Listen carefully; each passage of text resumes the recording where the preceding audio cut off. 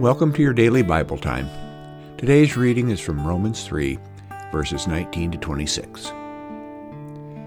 Now we know that whatever the law says, it speaks to those who are under the law, so that every mouth may be silenced, and the whole world may be held accountable to God. For no human being will be justified in his sight by deeds prescribed by the law, for through the law comes the knowledge of sin.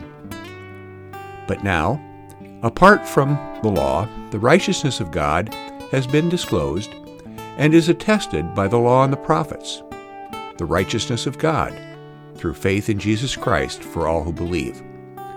For there is no distinction, since all have sinned and fall short of the glory of God.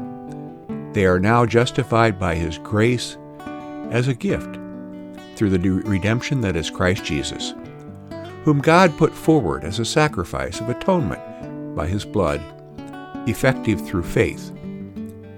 He did this to show His righteousness, because in His divine forbearance He had passed over the sins previously committed. It was to prove at the present time that He Himself is righteous, and that He justifies the one who has faith in Jesus. Here ends the reading. We are all sinners. You and I know it. Paul knew it. And God certainly knows it. The knowledge of our imperfections and the guilt it produces within us often makes us feel as though we need to make up for our shortcomings by being extra good and doing good things.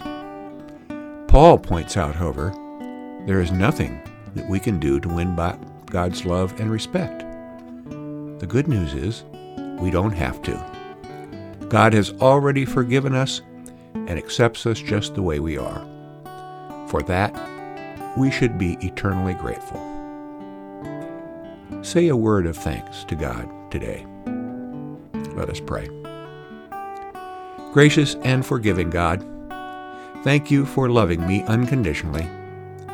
Help me to do good not to earn your love, but to express my gratitude.